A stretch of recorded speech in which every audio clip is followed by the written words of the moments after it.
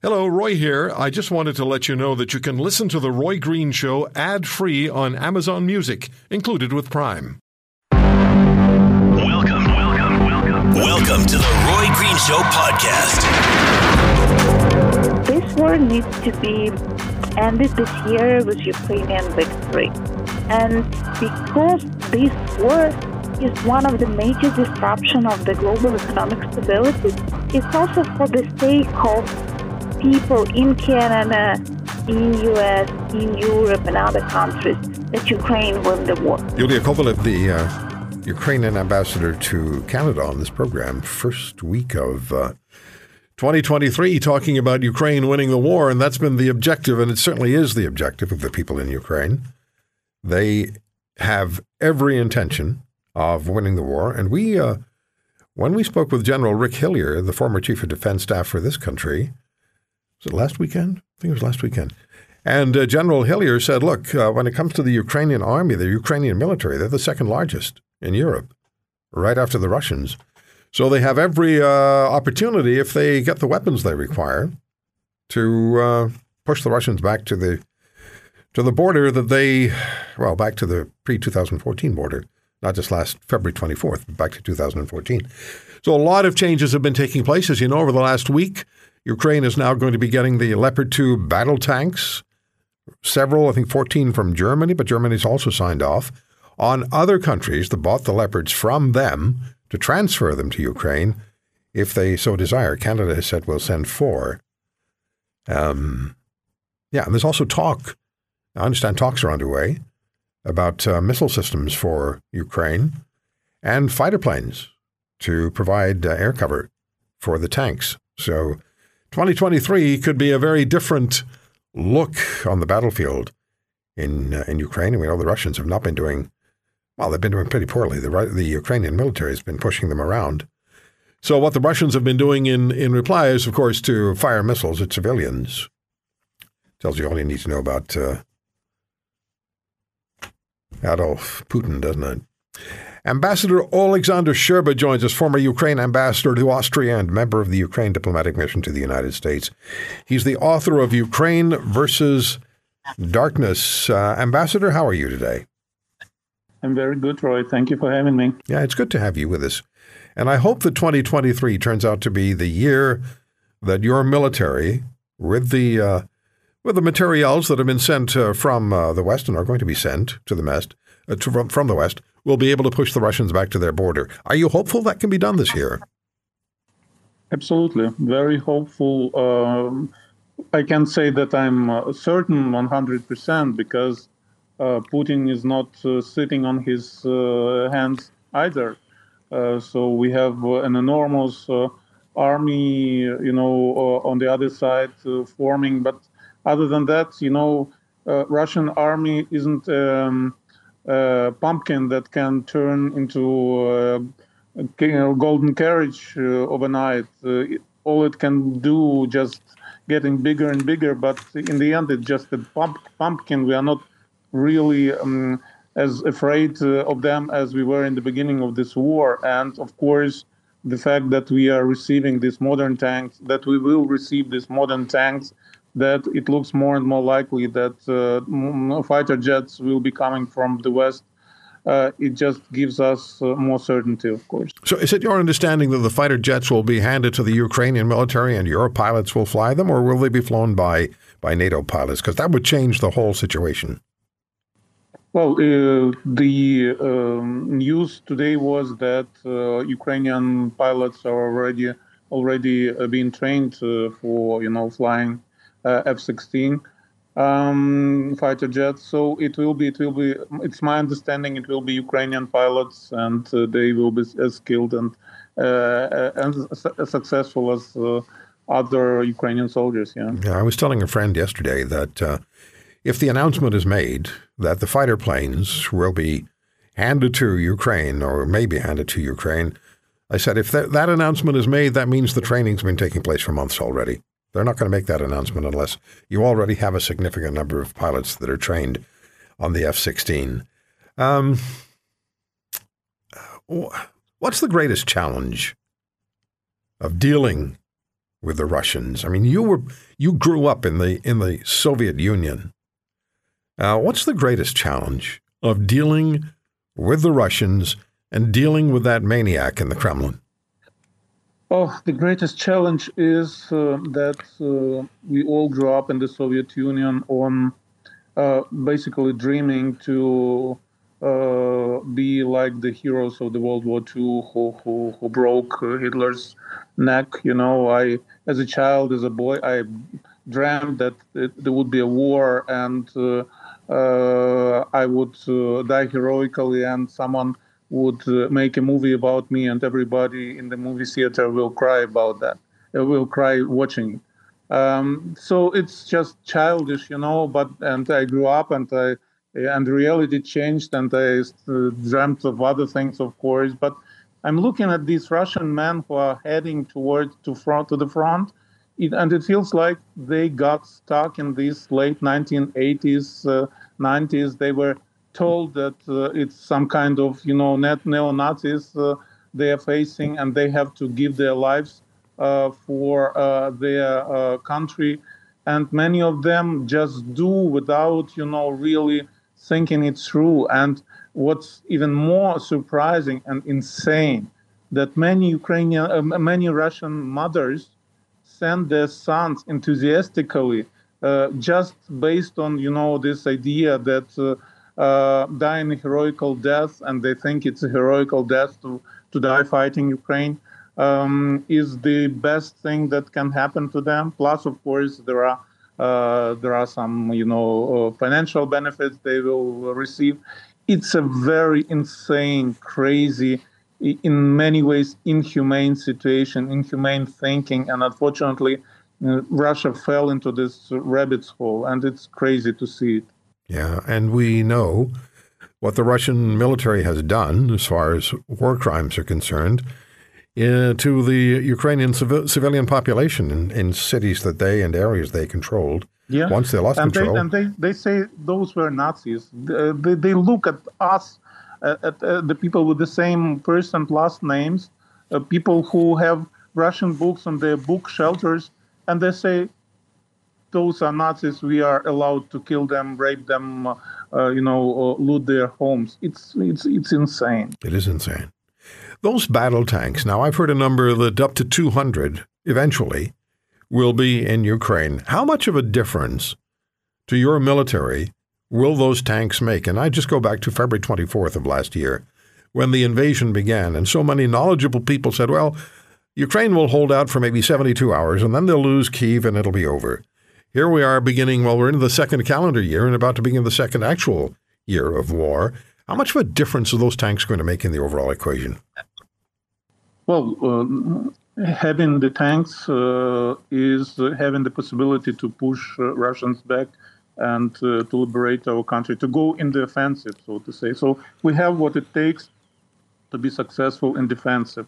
We have what it takes to make very successful advances using the factor of surprise, like we did in September last year, or using just the situation that was going our way, like we did in Kherson, just because we managed to blew up that Crimea bridge and blew up all the supply lines of the Russian army, and they had no other way but just to withdraw from Kherson. But right now, they will be prepared. Russians will be prepared and very well prepared. And the factor of surprise, maybe it will play a role, but not such a role as it was in September.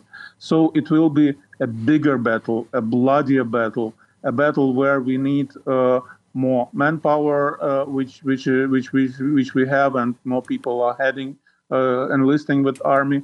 And things like these modern tanks, because this is what you need to when you go ahead and not just hold your ground. And we hear that these tanks, someone even leaked the number that eventually it will be 360 tanks all over. At least this is what countries pledged altogether to give to Ukraine. That at some point during May, June, we will have these tanks. But we have to fight this war right now, and quite frankly, Ukraine expects this offensive somewhere during March, April. And this is the question is whether we can do it whether we can wait till May or not. I hope that we have enough brains and manpower and military equipment to surprise Russians again and to strike where they don't expect. But again, just right now, it's as they say in chess, Zugzwang. So everybody is just locked in these kinds of situation right now and bogged down, both Russia and Ukraine. I hope the situation will change in our favor very soon. Yeah.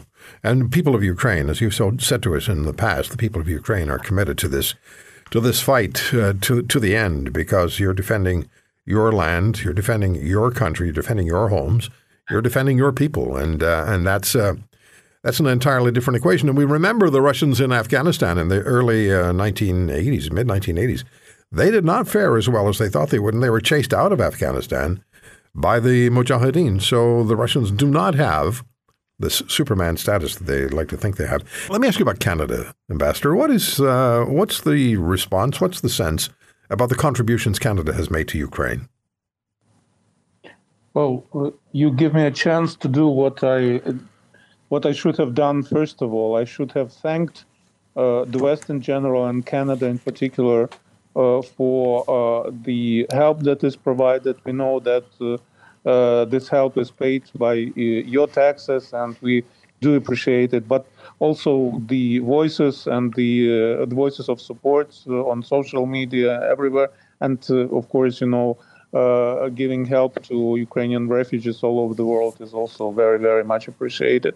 I know Canada is second largest country territorially, and for Ukrainians, it's a very, very special country, of course, because so many Ukrainians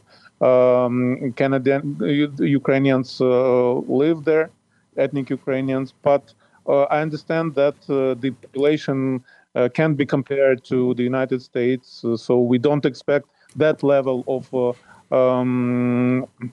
military support that we are receiving from Canada.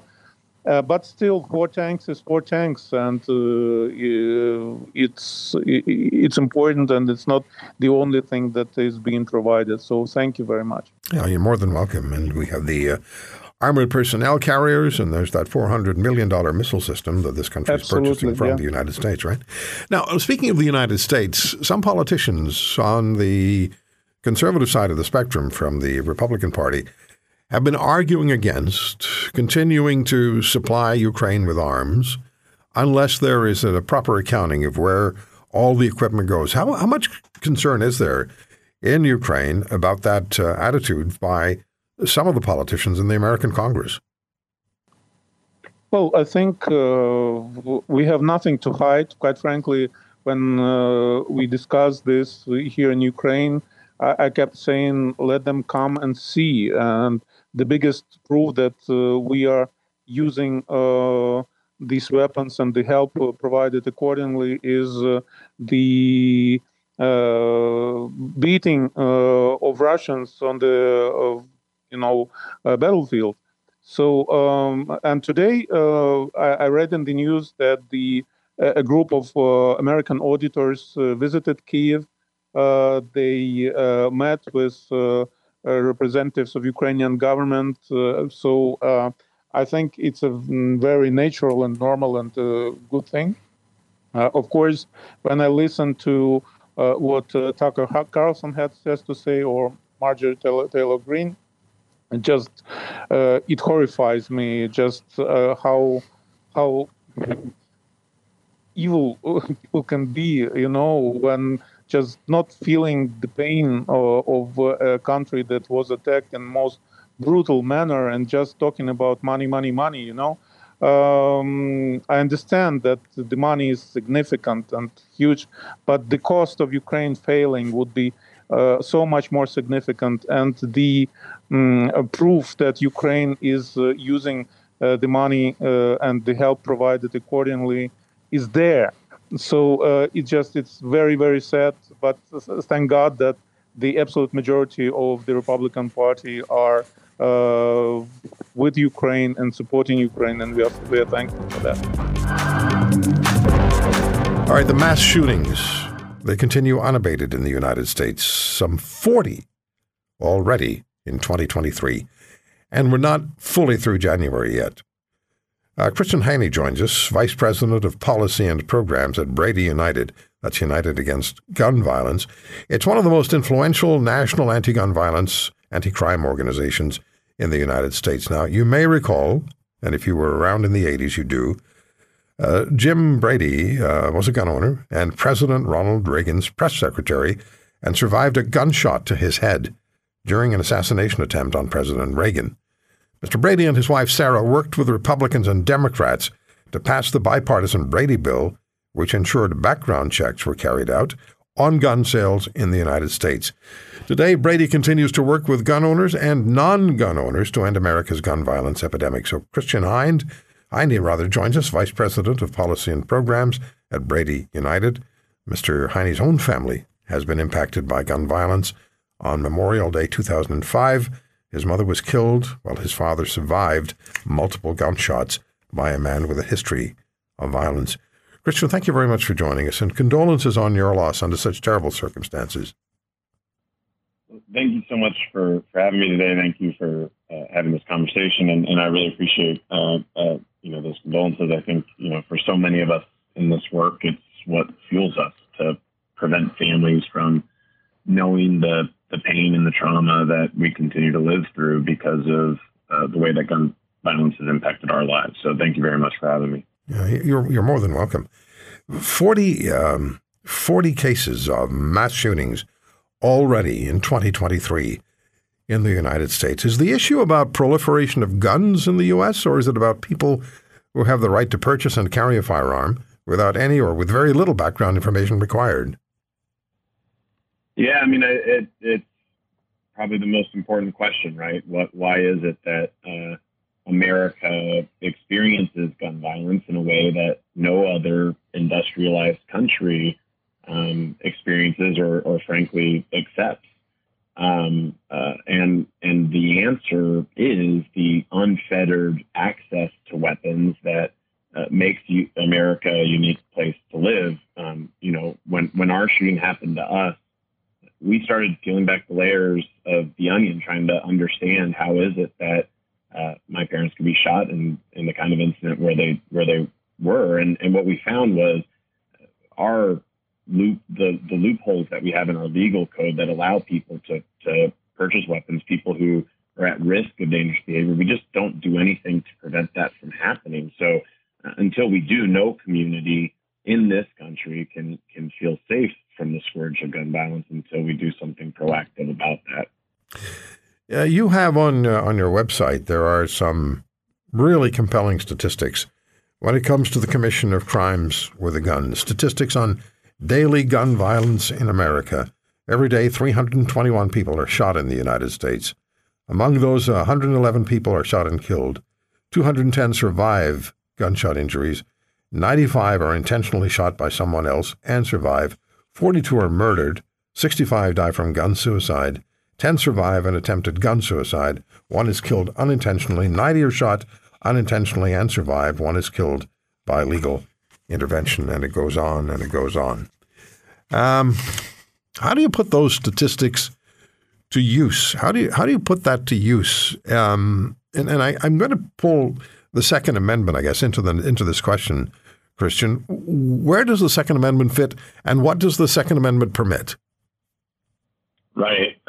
Well, I mean, I think the statistics that you mentioned are really important, I think, and not only is it horrific to think of the level to which people are killed with guns, but also the fact that 2 to 3 times as many are injured with firearms every single day and have to live with those injuries and sometimes go on to live long lives and ultimately succumb to those wounds.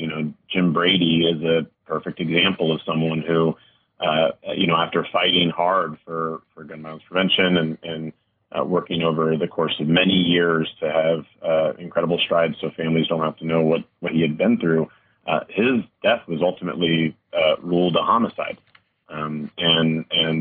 We have a country full of a generation of people who are living like this. And I'll just say it's important to quantify the macro impact, but we also need to think about what gun violence looks like to every community.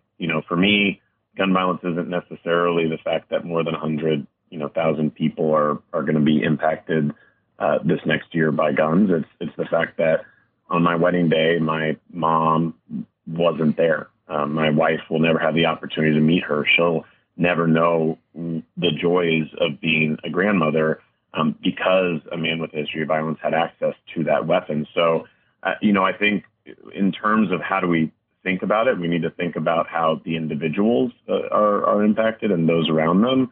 And lastly, nothing that we're advocating for here is at odds with the Second Amendment. The Second Amendment itself is, the right. It's a singular right, a right to bear arms. There's a lot of history around the Second Amendment, but at the end of the day, a universal background check requiring background checks on all gun sales is not at odds with that philosophy of the Second Amendment or the legal history. If a ban on assault weapons, weapons that are inherently more dangerous because of tactical features that were designed for warfare. There is no constitutional protection for civilian access to these weapons. So if you start to really talk about, how do we prevent domestic abusers from getting access to guns, or how do we prevent firearm suicide by limiting access to individuals in crisis, what we find is that more and more and more people on both sides of the aisle, gun owners and non-gun owners alike, agree overwhelmingly on all of these issues, and we just got to get them passed. You're not trying to disarm Americans. You just said that. The Second Amendment is the Second Amendment. You want to have universal background checks before someone is permitted to purchase a firearm. Specific kind of firearm or any kind of firearm? Well, we need background checks when people are purchasing firearms in general. I think we talk about the unique ability for assault weapons to just decimate a community and all the places where these shootings are taking place. Because of that increased lethality, it makes these mass casualty shootings just so much more horrific. But we also have to recognize the fact that handguns themselves and access to handguns are what drives the now more than 40,000 people. In 2021, we just got new CDC data that told us that 48,830 people in the U.S. Were killed by firearms in 2021. I mean, these are horrific and staggering numbers, and the large part of them are handguns. And a simple background check, on average, more than 90% of the time, it takes less than 2 minutes. These aren't complicated solutions. The problem is that if they're not uniformly put into the code, then we can't have the kind of meaningful impact we need to have for what is really a horrific public health epidemic. Is this a political issue in the United States primarily, or not so much? In this country, there's now an effort underway. The government says it's not happening. Gun owners say it is. The government is trying to take away rifles and shotguns from licensed Canadian gun owners who have to satisfy the state in order to get a license. You have to pass first of all, they do a background check on you, and you have to provide all sorts of personal information, professional information as well. And then you have to pass a test, and you have the pass mark is 80%. And it's not simple. I've done it. So we approach things very differently in Canada, and there is a feeling here that it's a political issue. Is it a political issue in the United States or not? I think that's exactly right, and I would even go as far as to say that it's a political issue because it's such a small minority of people that are obstructing the kind of progress that would save lives. I mean, once again, I work with and friends with and myself enjoy going out target shooting and clay shooting and there is a number of gun owners that are a part of this and ultimately that are fighting and working every day for the same solutions that I am. At the end of the day, what's preventing the kind of progress that we need is a very small number of people that know how to utilize the democratic structures and to utilize things like the procedural filibuster, a tool that allows a small minority of senators to ensure that the kinds of policies that has a majority support, even in the Senate, can't even be brought to the floor for a vote. So, I think that there is misinformation that's out there, that misidentifies and lies about what the bills themselves would do or accomplish. But most Americans overall, they get this issue, they support it, and it's special interest groups that are utilizing these structures to prevent the kind of progress that would create the change we need. Yeah, and you've had 40, let's go back to that, 40 mass shootings already in the United States in the first 29 days of the year, first 29 days of January. How far do you think you can go, Christian, to achieve and accomplish what you're attempting to achieve and accomplish? Because you're not looking to take people's firearms away from them. You want a universal background check. And do you want certain firearms not to be available to the general public as well? Is that an objective? I think that the overall objective around the specific types of weapons that are designed to have increased lethality is additional regulation, right? In this country, for instance, there is something called the National Firearms Act, where and as well as there has been a ban on fully automatic weapons for almost 100 years now. At this point, it was resulting from a horrific massacre that happened on Valentine's Day. And on the heels of the popularity use of weapons like the Tommy gun. And eventually when the National Firearms Act was passed, these weapons had additional regulations where you have to register them, you have to be fingerprinted, you have to do a host of additional screening. And because of this additional regulation, these weapons are not used in the shootings that we see day in and day out. I think that there is likely a common ground. I think we have to be very mindful about what kinds of weapons civilians can access, the way that we have as a country since our initial founding. So there is particular aspects to firearms ownership that we want to talk about, but it usually has to do with regulation overall. And then your broader question, I mean, there's a lot to unpack there, but at some point we need to address gun violence in all of its forms, right? The kinds of staggering numbers that you mentioned earlier, it is telling the story of a horrific public health epidemic. And that is not there's not a single solution for what we're facing. What it actually is a really complex, comprehensive solution that we're in need of, where we're addressing gun violence in all of its forms.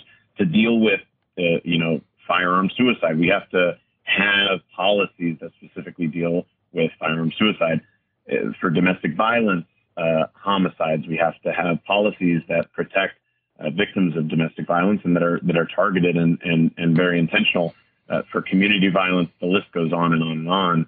We have got to really address those in ways that the research shows will have an impact in the types of violence. And so there's a number of things that we need to do in order to meaningfully address the epidemic that we have today. So how does the American public respond to the news, to the information, that there have been 40 mass shootings in the first 29 days of 2023? How does the American public react and respond to that?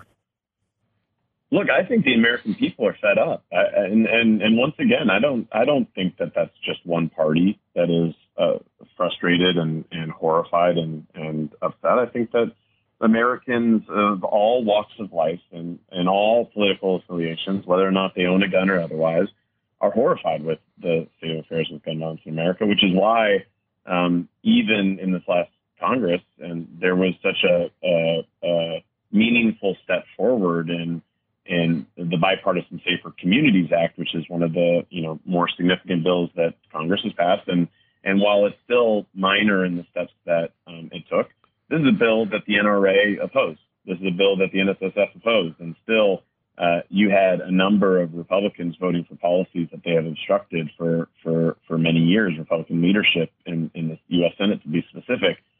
That is because constituents were calling outrage. That's because Republicans and gun owners in district were calling those senators and saying, you have got to do something. And as a result, they were able to do something, and they were able to find out the sky didn't fall. Lives are going to be saved because of that policy, and they are still, they're here in Washington doing their job. So my hope is that there's long-term hope on the horizon to accomplish more, to pass more significant policies, so that we can continue this progress, and hopefully one day I don't have to do this work, because it's not work that I want to have to do my whole life. Yeah. We have 30 seconds. Who has the final say on gun laws? Is it federal or state authorities?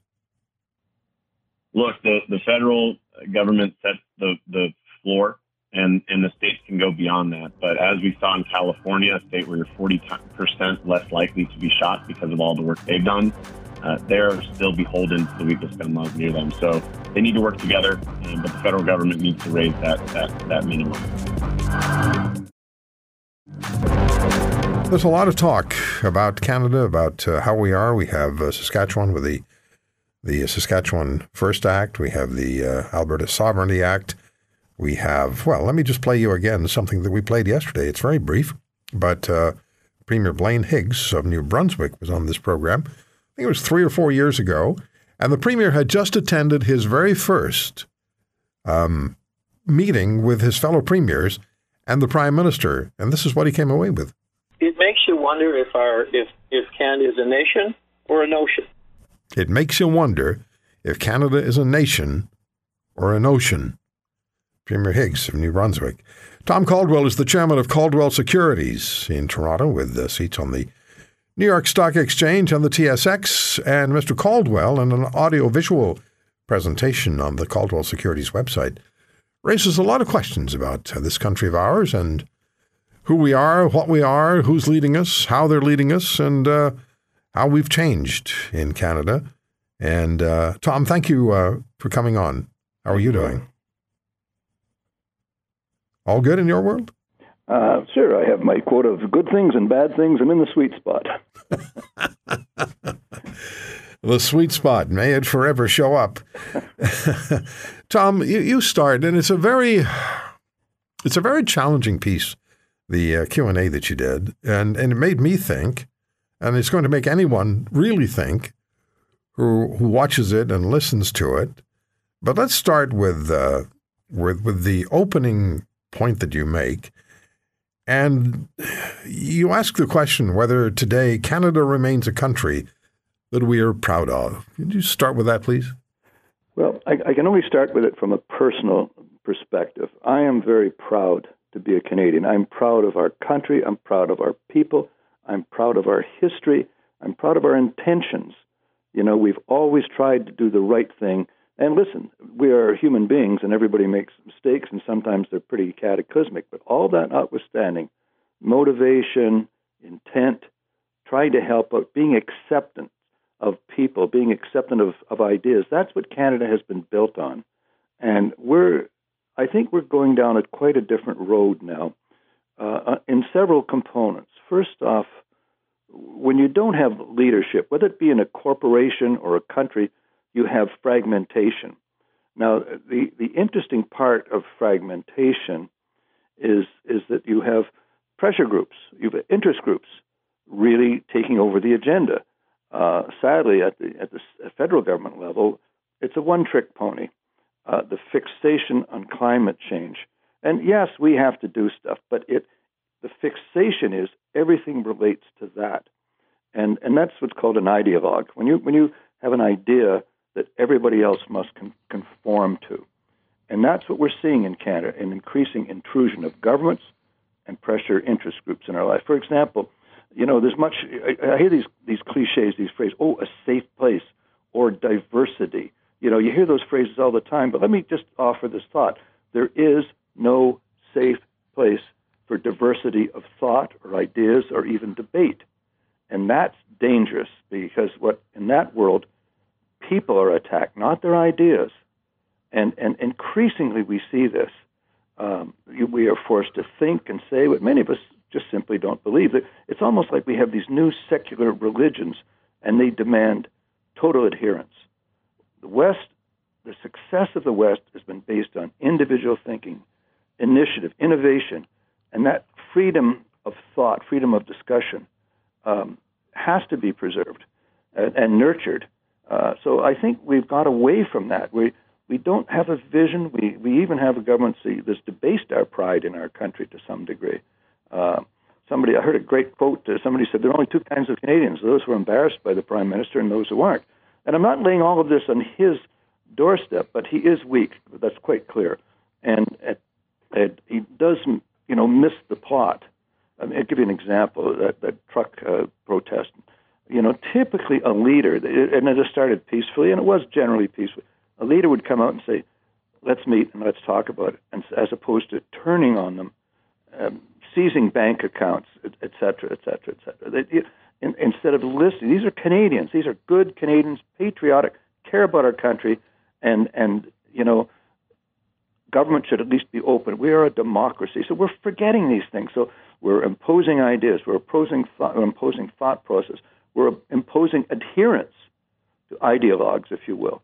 So you would have what creates in life, and that's the thing that concerns me. Yeah, you would have believed that Mr. Trudeau should have gone and met with the truckers, and if he had specific objections, and he did, to what they were doing, then raise it and deal with it. And at some point, though, the Prime Minister, Tom, any Prime Minister has to say, well, this is the end of the discussion. But if you don't start the discussion, absolutely, then you have what you have. When you said there's sorry, you and I are semi-normal. If we were in that role in that protest, you or I know this, I know enough about you, would go out to the front lawn and say, listen, pick 5 of your guys, or leaders, whoever they happen to be, come on over to the office tomorrow, we'll get some coffee and Tim Hortons, and we're going to sit around for half a day and discuss what your concerns are and what is doable, etc. Mm-hmm. But at least that would diffuse it, just to be heard. I run a company, a public company. When I have an irritated shareholder, I get on the phone and I call them back and I talk to them. And even if we can't agree, there is the respect that I got on the phone and called them back and we discussed their concerns. And that's important. That's what democracy is. When you say there's no diversity of thought, if I understood correctly what you said, you're talking about the post-secondary world, like academia, yes? Well, they used to have tenure, and so professors could come up with controversial ideas and not be threatened by their jobs. Mm-hmm. But again, let's just take climate change. I'm not to pick on that because there's a whole bunch of other things there. But suppose you are a professor at a university and you question the science of climate change, not to get involved in the debate of climate, but if you question the science, you will lose your job and you will not work in academia again. You had a nurse practitioner in London recently pointing out that she was using biology, and she said basically biologically you're either male or female. It's binary. She lost her job. She's not going to work again in any professional thing in hospitals. And that's what I mean. People are destroyed. This is how totalitarianism starts. It starts with a big lie, and the more you tell it, it becomes the truth. And Goebbels did that. Mao Zedong did that. They understand that game, and we're doing the same thing again to our people. Do you think that people? And I'm just asking for your view here. Do you think that people are comfortable with with following the positions that are put forward by governments and by associations and by messengers who have a specific interest in a specific issue? Do you think people are comfortable with that, or do you think people are sufficiently engaged to say, well, let's talk about this? Because I don't hear a lot of that. Let's talk about it. No, you're not hearing. And you know what? It's like when I grew up Eastern Europe, when we were under the communists, people would say something for public consumption, but they would think something totally differently. And that's where we're at. We'll say stuff and go along with it, and everybody's cringing internally and saying, I disagree with that. And that happens often, far more often than you think. Now, I can't speak for all Canadians, but I can speak for myself and some of the people that I chat with. And I talk to a pretty big cross-section of people. They're not all in the investment business, mercifully. But basically, we're forced to mouth things that we don't buy into. And that's morally wrong, and that's highly dangerous. And that's how totalitarianism really gets a foot in the door. Tom Caldwell, chairman of Caldwell Securities, is with us, and we're talking with Tom about the AV presentation, which is on, I don't even know if you call that anymore. Is that what it's called, Tom? Is it still an AV? The Insights video on our website? Yeah, still an audio visual. It's called Insights. It's on Caldwell Securities, LTT's website, or Urbana's website. Okay. And you delve into what this country's about in 2023 and whether we're still proud of Canada and what the politicians are up to and what actually preoccupies them. And I think you clearly state that the preoccupation is gaining votes and often through photo opportunities. So what is your assessment of the, quote, leadership that we have in this country? Well, I think it's starting to dawn on people that we just do not have effective leadership. It's one thing to have an idea and try to jam it down everyone's throat, whether that be whether it be the war on cars in Toronto, which is a war on business. People aren't coming downtown, and by the way, the subways are totally safe, so we're told by our mayor. It's not listening to the people. It's not thinking. It's like, I've got this idea, and I'm going to make sure everybody fits into it, and that's what the ideologue does. The problem is you have that on one hand, yet on the other hand, you have short-termism. Okay, I'm going to spend some money. I don't mean to say this. Say in Hamilton, okay, we're going to spend X billion dollars in the airport. It's like throw money all around a place to buy votes. There's no macro view of where do we see Canada fitting in the world stage? What are the industries we want to promote and develop? What can we do with what we have in terms of energy, raw materials, etc., where we're really falling behind? How can we participate in world security? Because if you're not playing in that game at all, no other country will even consider you, and Canada's not. And so what I'm suggesting is, number one, the parties have to pick leaders who are leaders. And obviously the job is to get elected. But then you have to ask yourself, why? How are we going to make the country better? And it doesn't mean it has to fit into your specific idea. But I think our politicians have to lead, have to forget about short-termism and buying votes and just spending money all over the countryside. Ask Canadians to sacrifice to build a better country, and we'll do it. We've seen that time and time again throughout our great history. But there's none of that. It's like the cargo god arriving, saying, "Okay, I've got some goodies now. I'm going to send you that, and make sure you vote for us." And decisions like the fighter planes put off a decade, and we missed all the construction opportunities of that aircraft because we had to pay a cancellation fee. It's not making decisions for the right reason or making decisions for purely political purposes. I know politicians, they are what they are, but they've got to start thinking in a bigger picture. What's right for Canada? And I think that's what we're missing. And I think that's dawning on people, whether it be, how many tanks can we send to the Ukraine? Well, we might find 4 that work. That's embarrassing side of things. So bigger picture thinking, longer term thinking, forget about running out and buying votes with every pressure interest group, regional group that comes across your table and says, okay, here's some money, as long as you vote for us. That's just not how you build a country. Mm-hmm. So if we can step outside our borders for just a moment, we talked about inside Canada, but if we step outside our borders, and your specialty, your expertise is in investments and securities, Caldwell Securities, how are we seen outside our borders? How is Canada viewed internationally? It's not seen as a poor investment destination, which it is, because we can't seem to get any kind of big projects going in this country because either regional or our political groups oppose it. You can't get anything done in Canada. We can't seem to make serious decisions. So in terms of an investment destination, we're not a factor. But the point is, we're not considered as anything. We're not even on the radar screen. I mean, if you look at the security agreements between the United States and Australia and Britain, Canada's not included. That's right. So my point is, we're not even considered. The sad part and the embarrassing part is when we go to international conferences, Our prime minister is running around just trying to get photo opportunities so he shows well back here. Mm-hmm. But we are not considered a factor, and that's not what we're about. Canada has always been a major force for peace, for cooperation, for getting along, and we've sacrificed in that regard.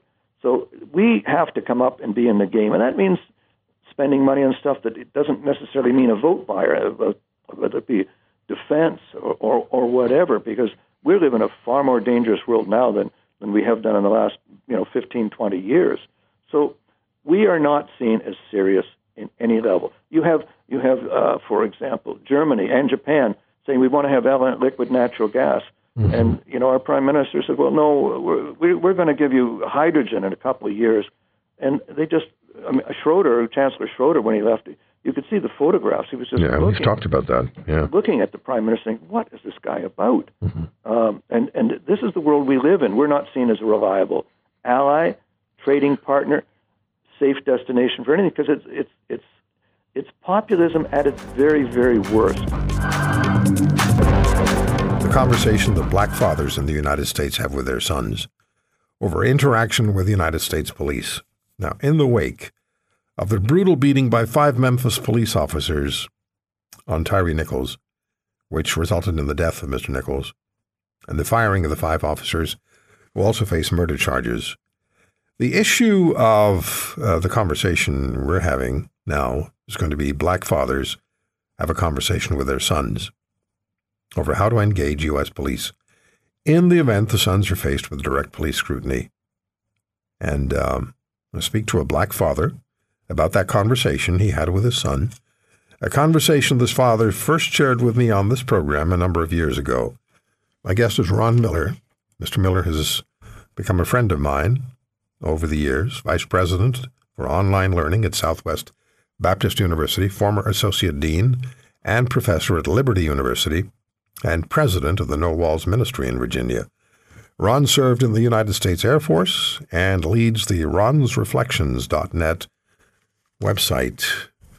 Ron, it's good to talk to you again. It's been far too long. We talked this morning, but I was really looking forward to this conversation because of the importance of what we're going to talk about, just to hear your voice, too. How are you? I'm doing well, thank you. It's good to be back. Ron, what was your reaction? And then I'll ask you as well for your family's reaction, your son's reaction, and response to the Memphis beating of Mr. Nichols by 5 city police officers. A black man beaten to death by 5 black officers. That's if they're found guilty of murder at the trial, but that's certainly been brought up. What's your reaction to that? Well, as with a lot of people, the reaction was just one of being sickened by the fact that we're going through this yet again. I am a friend of law enforcement. My brother is in law enforcement. But you seem to have this culture in places, and the thing that's really telling about this is that it doesn't matter the race of the officers. It just seems like there is a culture of violence that seems to pervade these interactions, and you wonder what happens in those situations. Is it a disregard for the individual himself or herself? You just wonder, what is it that causes them to break and suddenly fail to acknowledge that this is a human being and that they, being in a position of power and authority, need to exercise that authority with integrity. Yeah, it's shocking. It's shocking too, and I saw as much as I could stand in that camera, that footage. Are encounters with police in the United States becoming more violent and confrontational? Is there a sense? Yeah, I don't know if there's a statistic, but we're not talking stats here. Do you have a sense? Is there a sense that the encounters with police in the U.S. are becoming more violent? Well, it's interesting because I think a lot has to do with the way these encounters occur in the first place.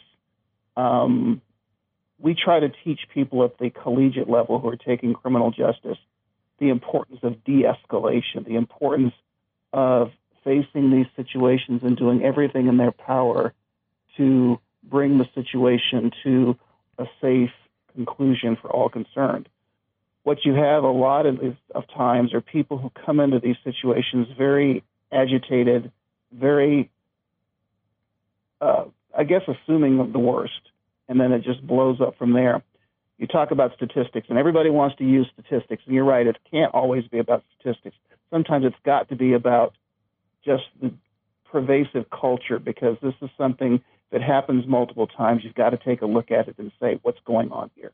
Mm-hmm. But there were some studies done that suggested that there were higher incidences of violence directed toward people of color by the police. And it does suggest that there might be less regard in those situations. And I know that's a controversial thing to say, but, you know, I remind people that a lot of the things that we saw in the history books about the civil rights movement, the ferocity with which people fought to maintain the status quo, and the fact that law enforcement was often a vehicle that they used to try and hold on to the status quo. It was in our lifetimes, at least my lifetime. I know I'm old. Mine too. But it was only a little more than 50 years ago that the Civil Rights Act of 1964 was passed. So to think that those kinds of attitudes disappeared overnight is not realistic. Yeah, I remember. And so even with my optimism about the progress we've made, I've always been very clear to my children, and particularly my son, that it's very important for them to conduct themselves in as, I guess, cooperative and almost a subservient manner in order to protect themselves. So let's follow up on that a bit. The conversation black fathers have with their sons about how to engage police. If there's a traffic stop, for example, and you're confronted with a police officer, maybe more than one, and they're challenging you, what did you say to your son about this issue? And is this something that black fathers will routinely do at some point in their son's development, have that conversation with them?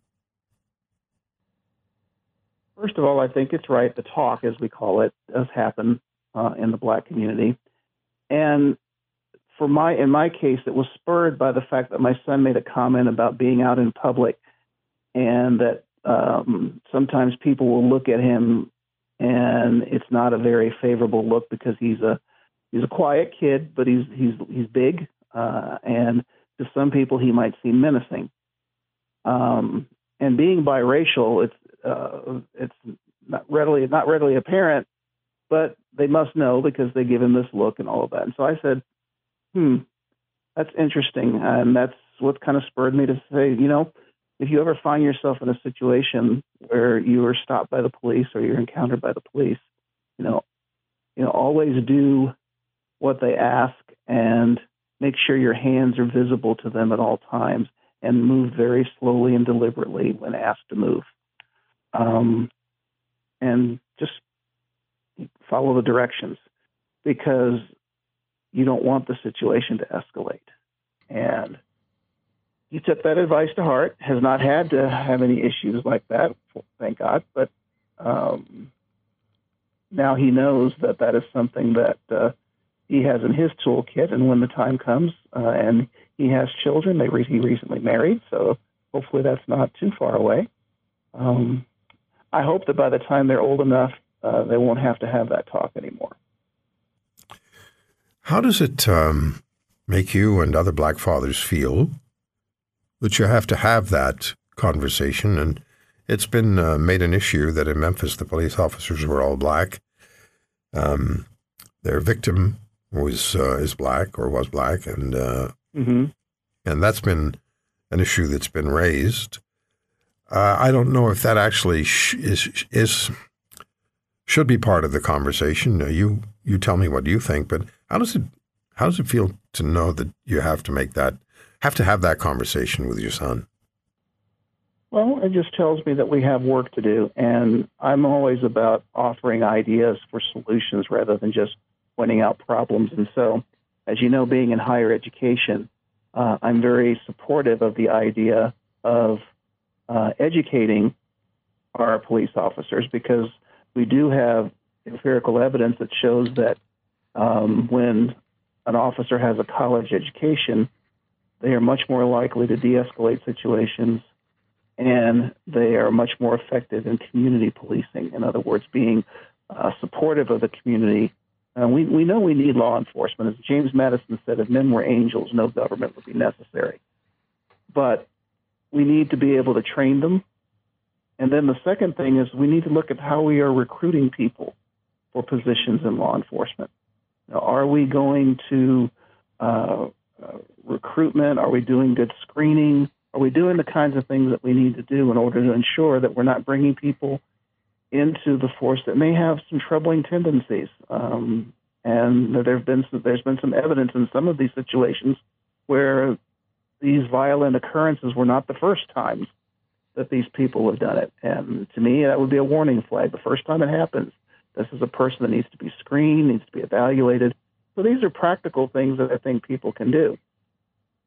I'm not one of these people that's going to make the case that law enforcement is not necessary, but I also believe that we need to govern them accordingly, because when you have the state-sponsored power to use violence to achieve your ends, that just raises the level of responsibility and accountability you have.